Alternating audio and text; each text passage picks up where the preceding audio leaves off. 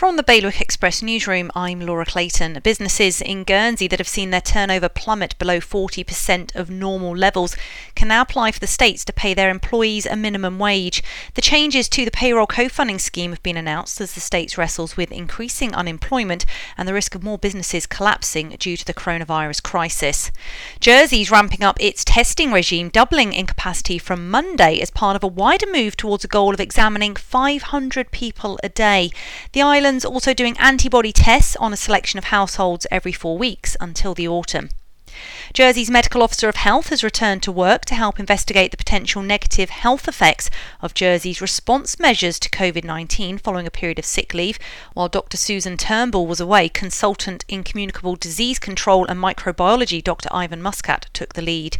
And secondary school uniforms in Guernsey will stay the same for the next academic year across the high schools and the grammar school. They were going to start changing ahead of the move to a one-school model, but that's all now on pause. There's more on all of today's news at bailiwickexpress.com. The weather, some more scattered showers expected, a few sunny spells, highs of 15 degrees. Bailiwick Radio News, sponsored by Liberation 75. Celebrate 75 years of freedom with Liberation 75. Find out what's on at liberation75.je. There's something for everyone.